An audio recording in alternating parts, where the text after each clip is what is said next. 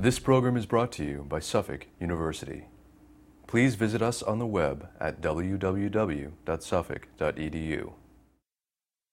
My name is Jennifer Garner. I'm a 3L evening student here at Suffolk University Law School. I'm the co-president of the Queer Law Alliance at Suffolk. We focus on community awareness and visibility of the LGBT community at Suffolk Law School, and we also focus our efforts on networking opportunities for the LGBT community. And we also do a lot of awareness events. We do a lot of panel discussions, and also we do fundraising for various LGBT-oriented organizations in the Boston area. We have a close affiliation with the Massachusetts LGBTQ Bar Association. We attend events that they host. Some of our members participate in their mentoring program. We also host alumni events. We invite the alumni to come to events such as the Diversity Dinner, which we co-sponsor with a number of the diversity and affinity groups on campus. And then we also host an annual Out at Work panel where we invite alums and other LGBT attorneys and legal professionals in the area to come talk to our students about what it's like to be out on your resume, what it's like to be out in the workplace, and their experiences in coming out or not coming out at various positions. Our events are usually very well attended. Our participants have also given us feedback on what they'd like to see, particularly this year and in the last couple of years that I've been involved. We've gotten feedback from members that they would like to see more transgendered inclusion, so we've been focusing on including transgendered programming, transgender awareness, and then also we've gotten feedback that they wanted more HIV and AIDS awareness,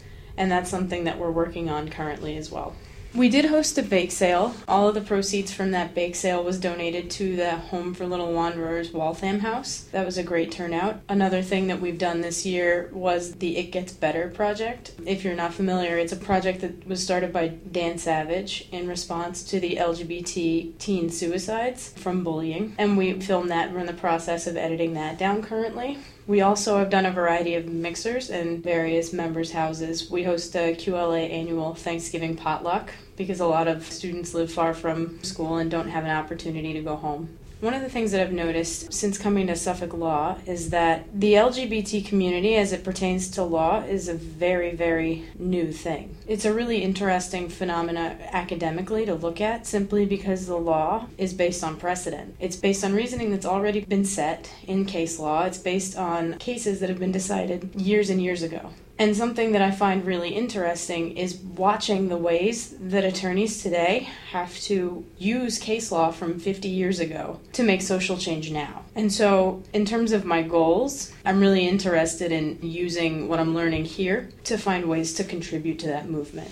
I do feel that Suffolk's been a good fit. Suffolk has a very professional environment, but it also has a very supportive environment. And I've met a lot of deans and faculty members and colleagues here at Suffolk that have been supportive and giving feedback, have been supportive in making this community more visible on campus, and have been really, really active participants in helping us to achieve that goal.